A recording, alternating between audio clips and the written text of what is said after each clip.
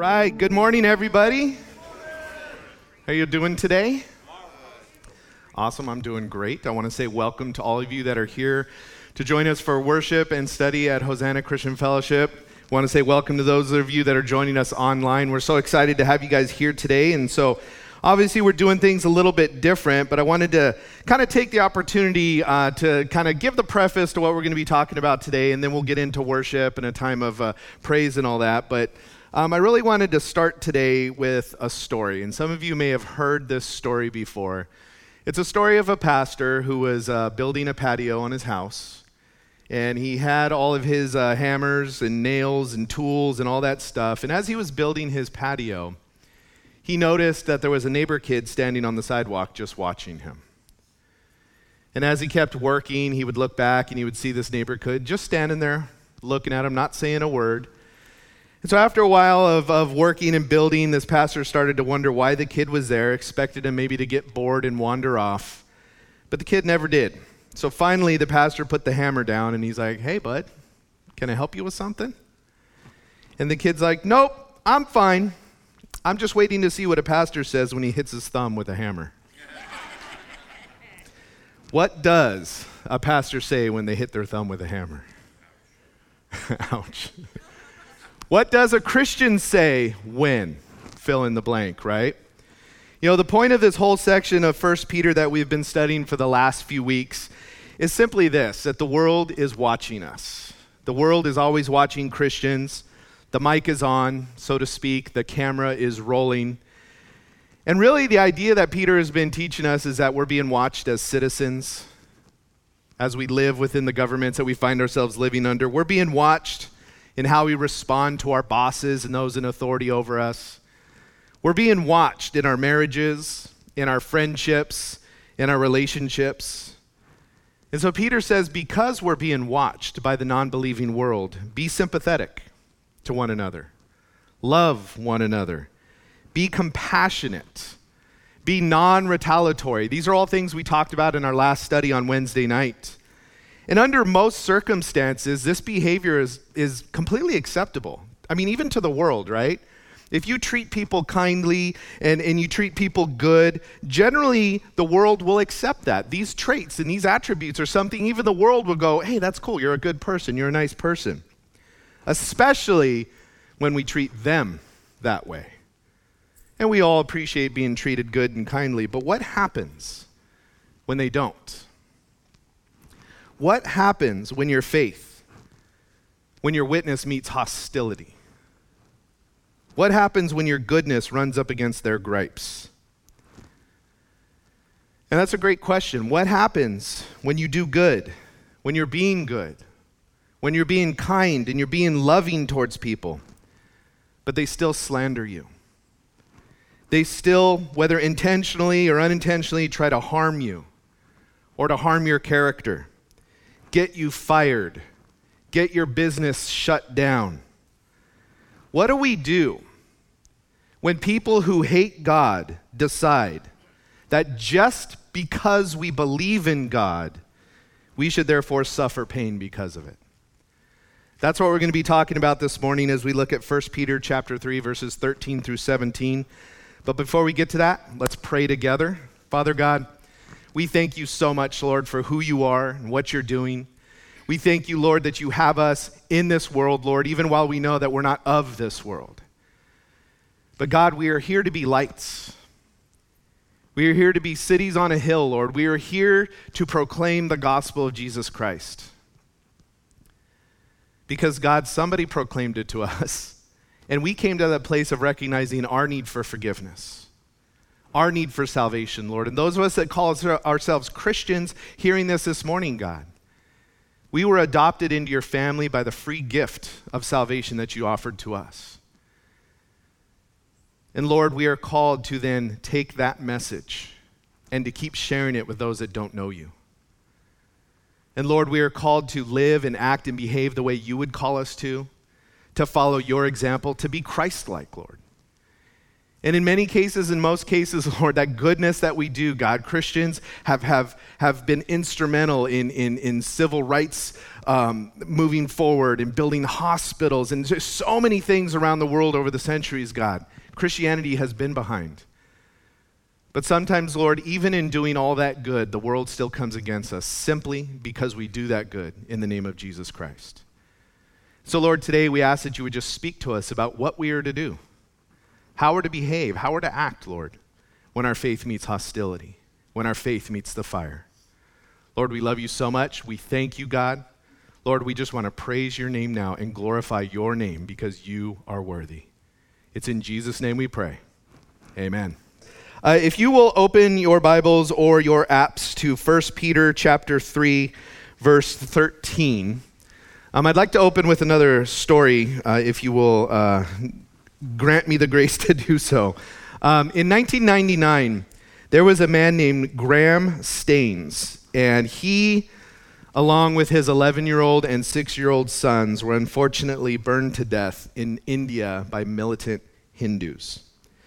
Now, he had been a Christian missionary there in India since 1965, and all that time he was there, he had been working to care for people. He took care of people with leprosy. He really ministered to those that were just in abject poverty, that had absolutely nothing. But one night in 1999, he was actually teaching at a camp out in the jungle. Okay, there was a camp out in the jungle where an annual gathering of Christian believers would come together for fellowship, for teaching and training. And he was there teaching, and he had his 2 sons there with him. Around midnight on this particular night, a mob of about 50 militant Hindus that were upset simply because people were becoming Christians snuck into the camp and set fire to the Jeep where Graham and his 2 young sons were sleeping. As the Jeep caught fire, Graham and his 2 sons tried to get out, but the mob, armed with weapons, surrounded the vehicle and prevented them from doing so. And when all was said and done and the fire was cooled, they found Graham's body in the back of his Jeep, clutching his 2 young sons to himself. Now, you hear stories like this and you go, why did this happen? Why? There's one reason. They were Christians. That is why this happened. They believed in and proclaimed and preached Jesus Christ as God Almighty, God in the flesh, the one and only way to salvation. And they were murdered because of it. They were there in India doing good, loving people, taking care of people, pouring their lives into people. But simply because they were Christians, they suffered because of it. Well, 1 Peter chapter 3 presents, the verses we're looking at this morning, presents 2 realities that we face while we're living our lives, living our faith in this world. And they're 2 realities that we come up against when we're living our faith openly and boldly.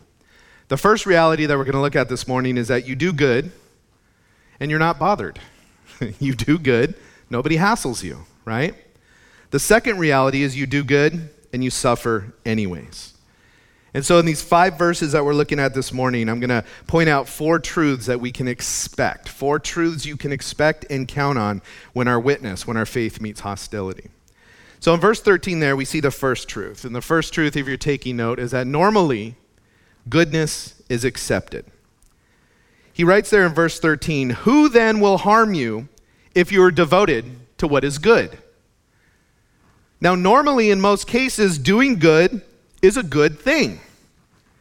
And in most cases, even the world around us, the non-believing world around us, accepts that. That when good is done, it's considered a good thing. That's the point, that's the thought behind verse 13. Now for context, I want to take you back to verse 10 real quick in 1 Peter chapter 3, and it says this, "For the one who wants to love life and to see good days, let him keep his tongue from evil and his lips from speaking deceit. And let him turn away from evil and do what is good." And so as Peter was teaching there, essentially, if you want to see good, do good, right? That's the general idea here. But then in verse 13, he says, "Who then will harm you if you are devoted to what is good?" Now this is what's known as a rhetorical question. If you don't know what that means, it's a question asked knowing that everybody already knows the answer. That's a rhetorical question, right? You know, Does the lodgings in Montana sound amazing? Of course, right? We all know the answer to that question. So Peter is saying, look, if you live the way that I just described, if you're loving, if you're humble, if you're non-retaliatory, if you're compassionate, he's like, who's going to bother you? Who's going to be upset with that? Who's going to come against you if you live that way? And being a rhetorical question, the implied answer is nobody. Right? Nobody's going to come against you if you do that. Normally, you will never suffer if you are a person who does good to other people. I think even the greatest enemies of the gospel are, at least not openly, not going to come against the concept of genuinely helping people, right? If Christians want to build a hospital, the world's not going to be like, no, don't build that hospital, because it's generally a good thing and they're going to benefit from it too. And this is the point of Peter's question here. The problem is, the challenge for us as believers is sometimes we could think that only good should ever come to us when we do good. That when we do good, there should never be suffering. There should never be challenges. And if suffering comes when we do good, well, maybe we should stop doing good. That's sometimes the thoughts that could run through believers' minds. I think it's pretty safe to predict that at least currently, most of us will never face death here in America simply because we believe in Jesus. It could happen, sure, but likely not, at least not yet. Today, you could go down the street, you could walk into a store, you could go by Starbucks or whatever, and you could tell someone, I love Jesus. He is my Lord and Savior, and he died for you too. And you could generally expect that they're not going to immediately punch you in the face. Again, it can happen, and it does happen, but generally, we still have a society that's like, okay. And if you live the way that Peter has been describing, if you behave the way he's been describing, you'll likely have mostly a faith-based persecution-free life, generally. If you do good, you'll likely stay out of jail. If you do good and live the way God wants you to, you'll likely have peace with your neighbors, generally. Few, if any, hassles. And that's the idea here in this first truth, that normally goodness is accepted. But in verse 14, we see the second truth here is that persecution is inevitable. He says in verse 14, but even if you should suffer for righteousness, you are blessed. Do not fear them or be intimidated. So he says, even if. The idea is that persecution really is inevitable for Christians doing good, because the good we do is not good for the sake of good. It's good motivated by, meant to glorify, meant to represent and proclaim Jesus Christ. The good we do as believers is in response to the goodness of God in our own lives. And it speaks of, when we bring the gospel with our good works, it speaks of the inherent lack of selfless goodness in the lives of people without him. Eventually, because we carry the light of the world, and we shine that light into a very dark world, there will be some problems. Paul made that promise to Timothy in 2 Timothy chapter 3, verse 12. He said, in fact, all who want to live a godly life in Christ Jesus will be persecuted. So normally, doing good is accepted. Just doing good things and being kind is accepted by the non-believing world around you. But eventually, persecution will come because the good we do is in the name of Jesus Christ. In John chapter 3, verse 19, it says this, this is the judgment. The light has come into the world, and people love darkness rather than the light because their deeds were evil. So our doing good in Jesus' name is like coming into a dark room that's full of people. Their eyes are dilated. They're used to the dark. It's nice and cozy. You can't see everything. But when you open the blinds, you let the sunlight in, right? They all turn into vampires. And I've been there. You're sitting in a dark room and someone wants to crack the door open and you're just like, Shekinah glory, right? It just pierces into your eyes. And when you do that, the light stings, the light exposes, the light reveals everything. And those in the darkness, they want you gone. They're like, turn off the light. And this is how it is with the gospel of Jesus Christ. And this is how it is for those who do good in the name of Jesus Christ. Because you might be doing something kind of good, but when you say, I'm doing this in the name of Jesus, wow, it's like shining a bright light into the darkness of their lives. But we do good because Jesus did good.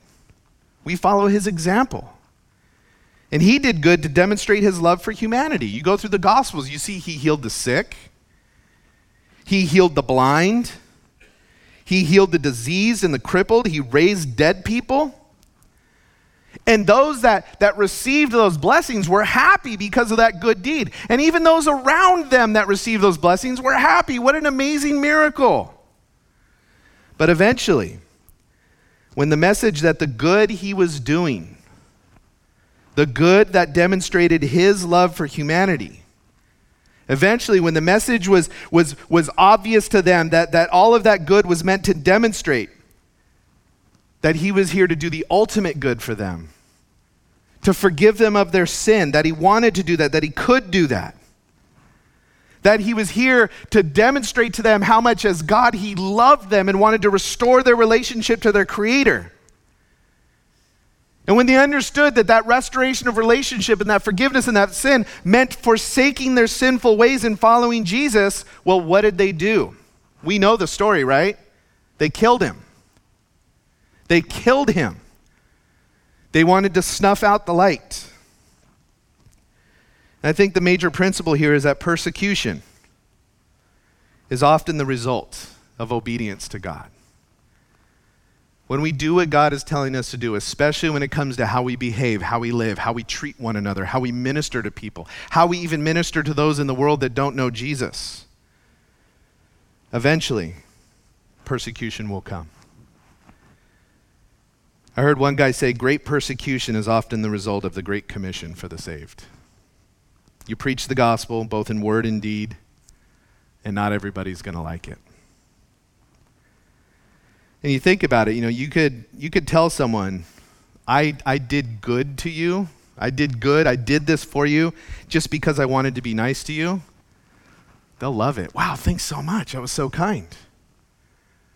But you could tell that same person, this kindness that I showed you, this good I did for you, it's because I'm a Christian. It's because I love Jesus Christ and I want to tell you about him. Suddenly, they're not so happy anymore. And it's somewhere in that process of being kind and compassionate and loving as we're doing that, we're going to tell people why we're doing it, right? It's a part of our outreach and our witness. Oftentimes, so often when we behave in ways that are so contrary to the world, and the difference between being godly and being worldly is getting more and more different as the years go on. But when we behave in these ways and when we don't steal and lie and hurt and take advantage of people, inevitably people go, why are you doing that? Why won't you cheat? Why won't you steal? And then we get that opportunity to share. And when we share, persecution comes. This is what Jesus said in John 15, starting in verse 18. He said, if the world hates you, understand that it hated me before it hated you. If you were of the world would love you as its own. However, because you are not of the world, but I have chosen you out of it, the world hates you. Remember the word that I spoke to you. A servant is not greater than his master. And if they persecuted me, they will also persecute you. If you keep my word, they will also keep yours. But they will do all these things to you on account of my name, because they don't know the one who sent me. And that's just a reality of living in this world as a believer. That as far as the world is eventually concerned, maybe not initially, but as far as the world is eventually concerned, when Christians are kind and wonderful and helpful and charitable, they still know that they represent the gospel. And so therefore, they're intolerant, they're exclusive, and that's bad. It doesn't matter about the kindness and how many people they fed and all this stuff. No. We know they represent the gospel. They represent Jesus, and to the world, that's bad. Why? Because we know that our gospel says that only those who trust in Jesus will enjoy heaven forever. Only those who trust in Jesus will receive salvation, and all who reject Jesus will unfortunately be lost. And do you think that's a popular message? Not in our world where everybody can do whatever they want, tolerate all things. Not in our world that says nobody's morality has any bearing on anybody else's morality. There is only one way to heaven, one way for forgiveness, one way for salvation, and it's Jesus Christ. That's what the Bible teaches. That's what we proclaim as believers. We follow his example in doing good to show people we care and love them so that we get an opportunity to tell them about the greatest need they have, the salvation of their souls. Now, if there was 1,000 different ways to God, I'm telling you right now, I would preach all of them. But there's not. There's only one. Only one way, and his name is Jesus. Jesus himself said this in John 14:6, I am the way, I am the truth, I am the life, and no one comes to the Father except through me. Stick to this truth. Proclaim this truth. Share this truth, and persecutions will come eventually. But when they do, if you look back to the middle of verse 14, it says, you are blessed. You are blessed. It means to be honored, to be privileged, to be fortunate, to be favored. It's you are the one standing on the podium. Not because you're great, but you're honored. You're standing in a position of honor. You're sitting in the seat of honor. You're the VIP, the very important person. It says that you are blessed. The idea is that when we do what God is calling us to do, and we do the good, and we suffer even because of it, it says you are blessed. God honors you. That's the well done, good and faithful servants that we read about. Now, I do want to point out a very important qualifying phrase here. If you look back to verse 14 for me, it says, but even if you should suffer for righteousness. And then in verse 17, if you look at that real quick, it says this, it is better to suffer for doing good. He's speaking of something quite specific here. Sometimes we suffer because we're dumb.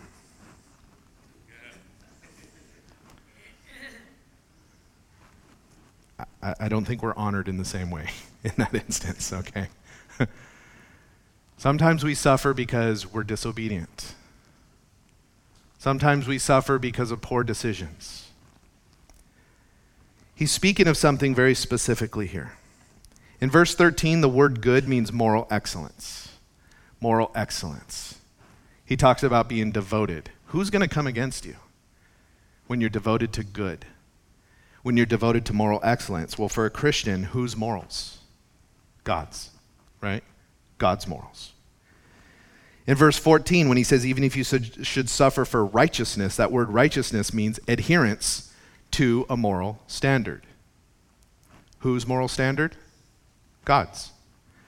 In verse 16, it uses the word good again. It's the same exact word as verse 13. And then in verse 17, he says, look, it's better to suffer for doing good.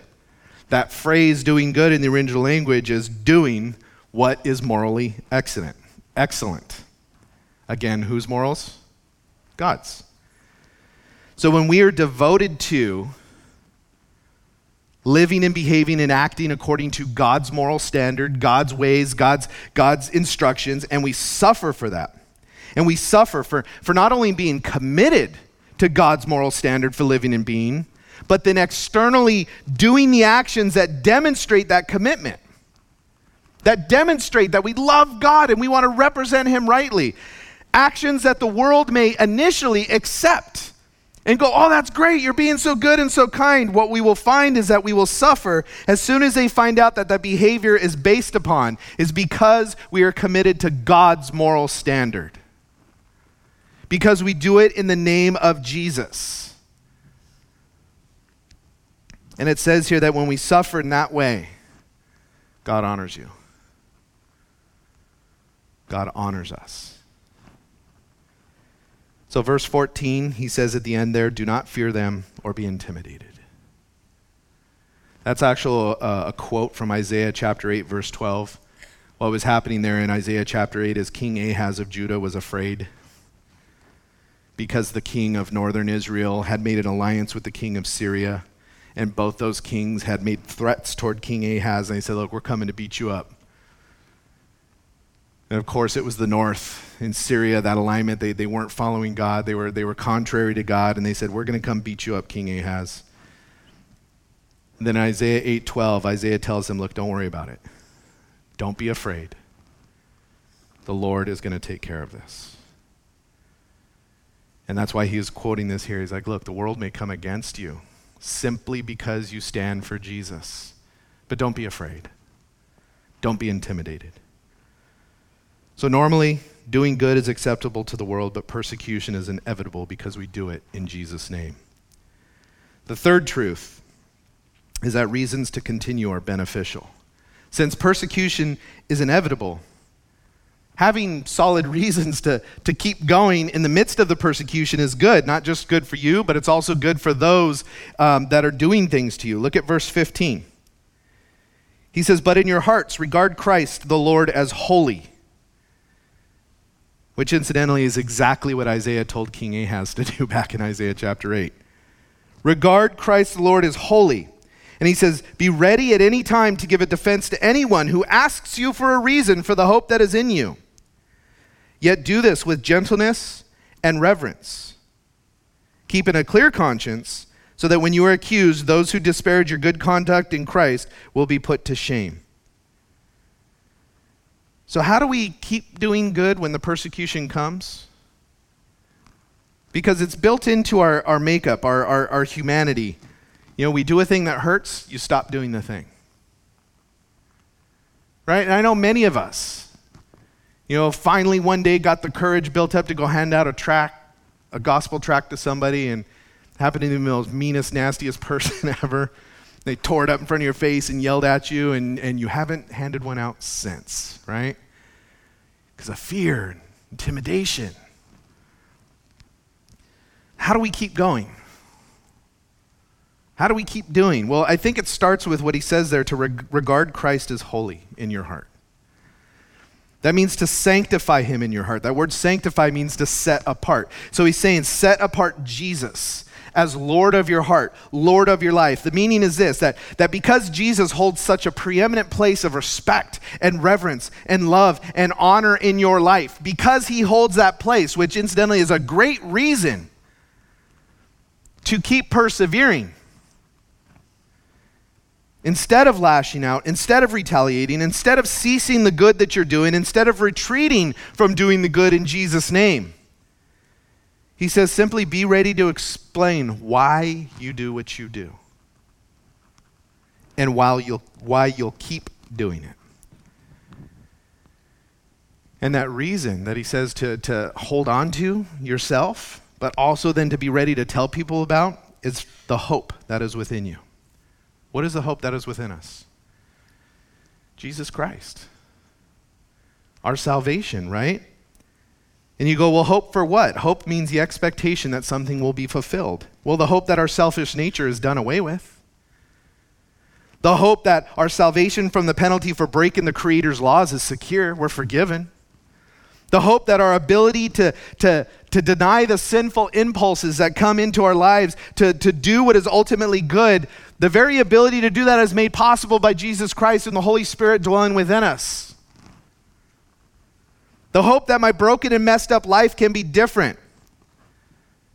Because I can be different, because the Holy Spirit will transform me. That is the hope that is within me. And it is because of Jesus and what he did and who he is. The hope that our ultimate destination after we leave this life is heaven, not hell. And I want people to know that. I want people to know why I dedicate my life to this Jesus. I want people to know why I do what he says instead of what my nature calls me to do. I want people to know why I will be obedient to him even if it hurts me, even if it causes me suffering. I want people to know that. I want people to know why I'm choosing to do good, even if it may cause difficulty in my life. That word defense there, he goes, be ready to give a defense. The Greek word is apologia. Sounds like our English word apology, right? And that sounds weird. I mean, think about it. Be ready at any time to give an apology to anyone who asks you for the reason of the hope that is within you. Is that what it's saying?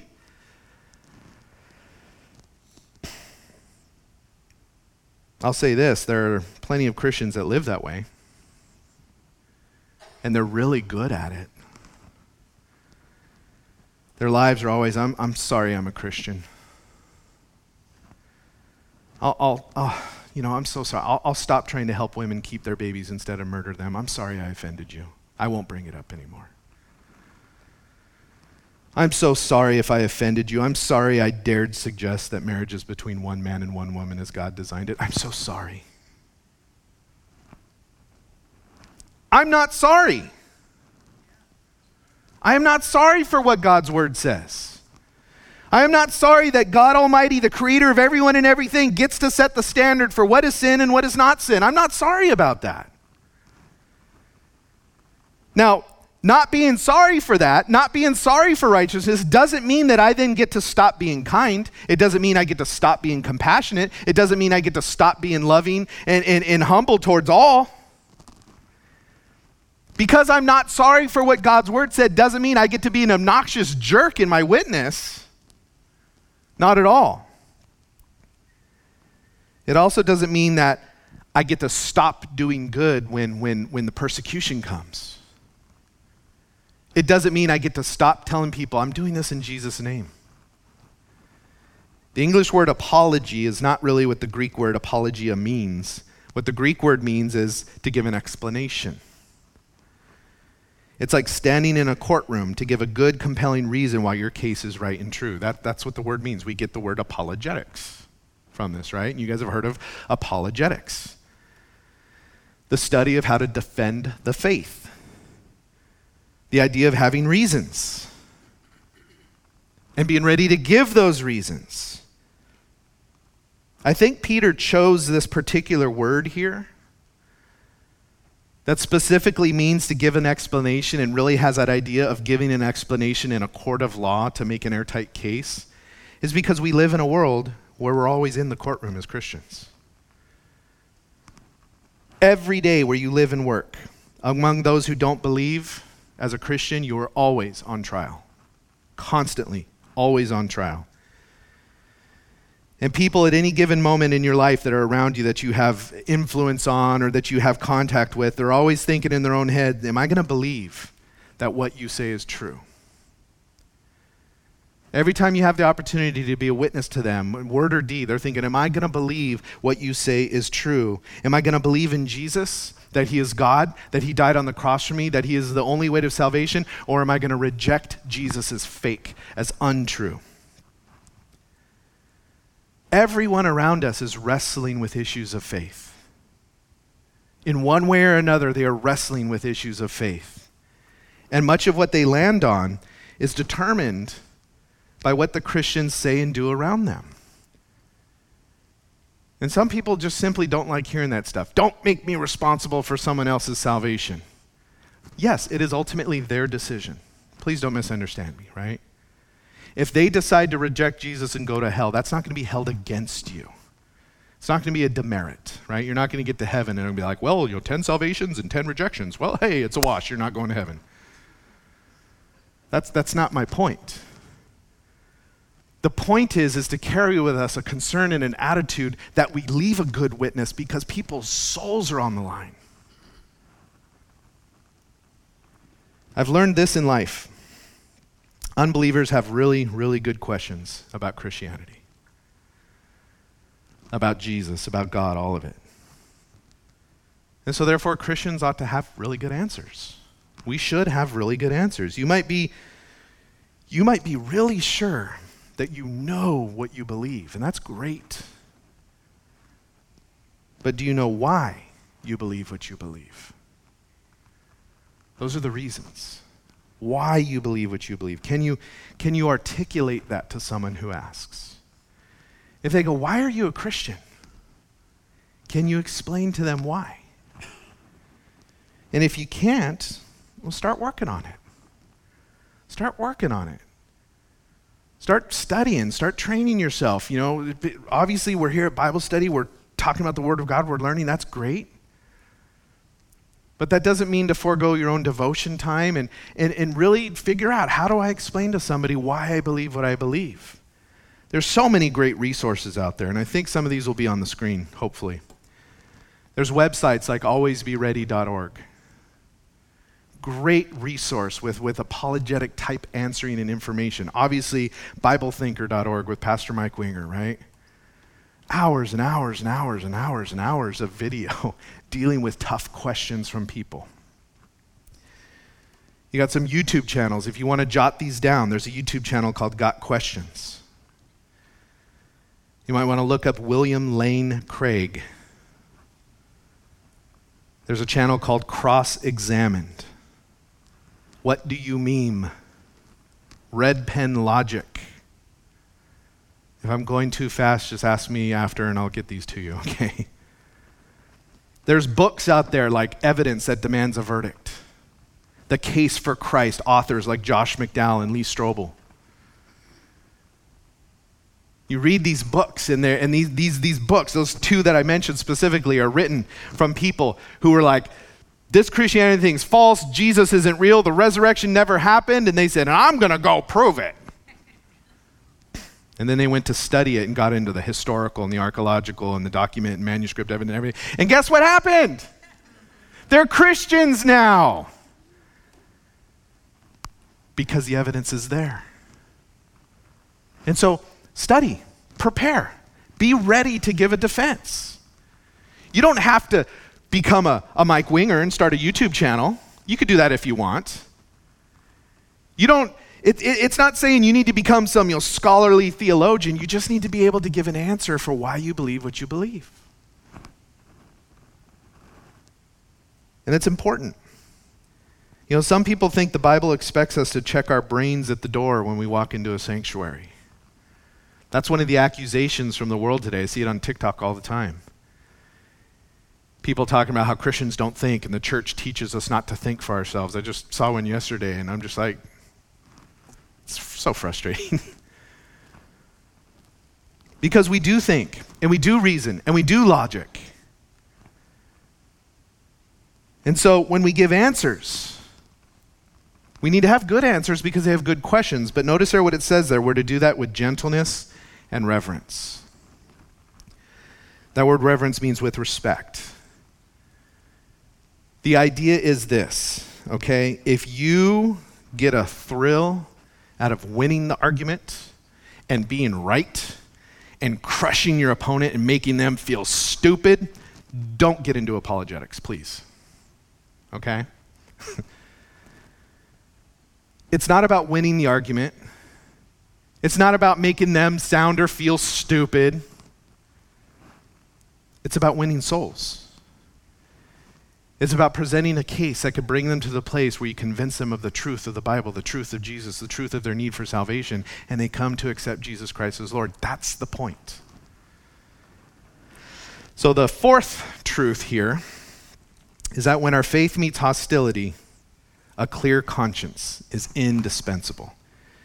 So the second half of verse 16, he said, keep in a clear conscience, so that when you are accused, those who disparage your good conduct in Christ will be put to shame.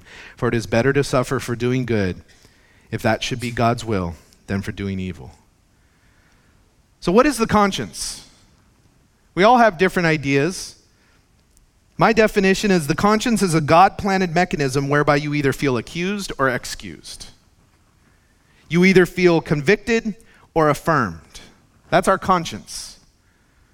Is that internal thing that says what I'm doing is good and right, what I'm doing is bad and wrong. At salvation, our conscience is cleansed. I think that's why we feel so great at salvation, right? The burden's been lifted, right? Your conscience is wiped clean. Nothing. No guilt, no shame, nothing. It's all gone, done, forgiven. Wow, that seems great. But once that happens, we have to be very careful to guard our conscience from future pollution. We have to be very careful by winning the war with sin on the inside. That's the walk of obedience with Jesus. Because when we pollute it, we start carrying the guilt and the shame again that God said, I wiped all that clean. And what keeps our conscience clear is winning that war on the inside. And that clear conscience helps us stand before a hostile world. In Acts chapter 23, verse 1, Paul was facing a very hostile Sanhedrin, and he said this, brothers, I have lived my life before God in all good conscience to this day. I'm not intimidated by you. I don't fear you. Because I have lived obedient to the Lord, I have a clear conscience, and I could stand before you boldly and proclaim the gospel of Jesus Christ. Peter's point is that a clear conscience will help us face a hostile world. When you're criticized, if you have a clear conscience, it's easy to deal with it. If you have a polluted conscience and they criticize you, then you start to go, oh yeah, because I know I did that thing and I said that thing and I misrepresented God. You know what, I shouldn't say anything to you, and you back away. They might accuse you of all sorts of stuff, but if you have a clear conscience, you'll be bold. You'll be bold and confident, still loving and kind. And so knowing that the persecution coming against you is because you stand for righteousness. Knowing that the persecution coming against you is because you're living a life of righteous obedience to Christ. Knowing that you're obeying him and doing right and doing good, and even when you stumble and fall, you're putting those things away and you're not giving in, you're not living sinful lifestyles and living in sin. When you do all of that, it'll bring peace to your soul. It'll bring a confidence to your witness. And it says there, so that when you are accused, those who disparage your good conduct in Christ will be put to shame. What does that mean? That's that context there when they start to come against you and accuse you. You're doing good, you're doing kind, you're doing this. You're not being disobedient. You're not secretly, doing drugs and sleeping around and doing all this stuff. Your witness is clear, and they come against you and go, you're a horrible person. Why? Because this Jesus thing, ultimately it comes to light that they're the one that has all the horrible things in their life. That they have nothing to accuse you of, and they're the ones that will be put to shame.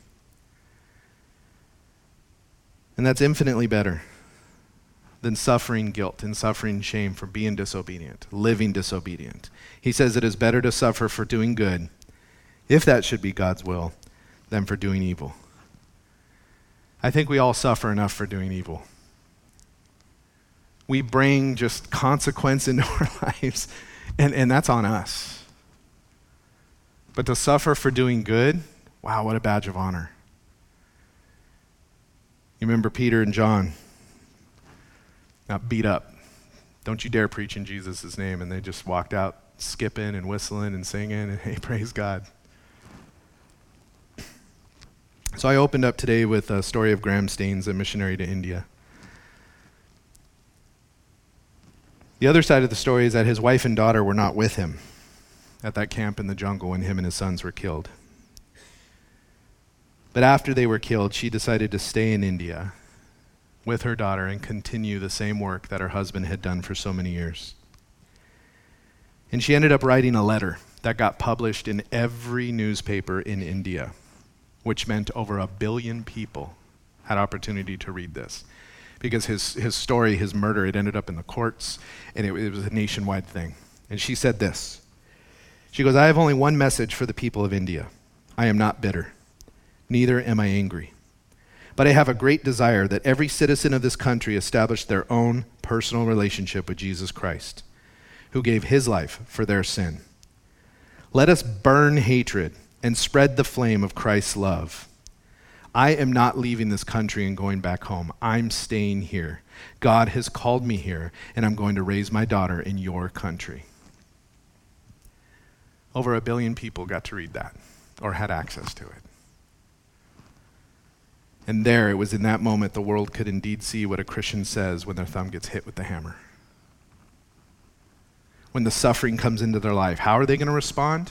What are they going to say? This is what they say. They respond with love. They respond with forgiveness. They respond with grace. Yeah, that's what Jesus did. That's what we do. She saw the terrible suffering her family endured as an opportunity to tell 1 billion people that Jesus loves them and that Jesus died for them. So when our faith meets hostility, when our faith comes against the fire, let us understand that in most cases, under regular circumstances, goodness, it's accepted by most. But eventually, because the good that we do is in the name of Jesus, persecution will come. That doesn't mean stop doing the good. That doesn't mean stop doing the good in the name of Jesus. But because of the great love and respect that we have for our Lord and Savior Jesus Christ and what he's done for us, let's not retaliate. Let's not get even. Let's not get angry. Let's not stop doing the good or shrinking back from proclaiming why we do it. Instead, be ready. Study, prepare. Be ready to give a reason why you continue, why you do what you do, and give those reasons with gentleness and with respect so that nobody would ever have any good reason, any real true reason, at least no reason based upon our bad witness to reject Jesus Christ. Let's pray. Father, we thank you, God, for who you are. We thank you for what you're doing, and we thank you for your word. God, we know that the doors of our culture being sympathetic to the gospel are closing very rapidly. But still, Lord, help us to keep doing good. Help us as Christians, as a church, to keep seeking to help and be a blessing to those around us. God, we know that eventually when we tell them why we're doing the good that we do, hostility will come. Help us to be ready for it, God. Help us to be ready to meet that hostility because we have sanctified you in our hearts, Lord, that we have made you the sole object of our love and our commitment. Help us to face a hostile world with good answers for their good questions, Lord, that we may win souls. And help us to do all of it, Lord, with a clean and a clear conscience. Lord, one, having been cleansed from all sin by you. But as we move forward, God, that we would live a pure life before you in obedience. Not living a life of sin that would pollute our conscience and cause us to shrink back from our witness, but exactly the opposite, Lord. That our obedience to you and that purity of life we have in following you, God, Lord, which involves when we stumble, we immediately, God, repent, forgive us of those sins, and help us to keep moving forward in goodness. That we would have a boldness in our witness. That we would respond to the hostility that comes against us in all ways and at all times with love, with kindness, with gentleness, with reverence. God, because we know that we aren't perfect people, but we are forgiven. And we know that people that don't know you need that forgiveness. So help us to stand strong, God, when our faith meets the fire. We love you so much. It's in Jesus' name we pray. Amen.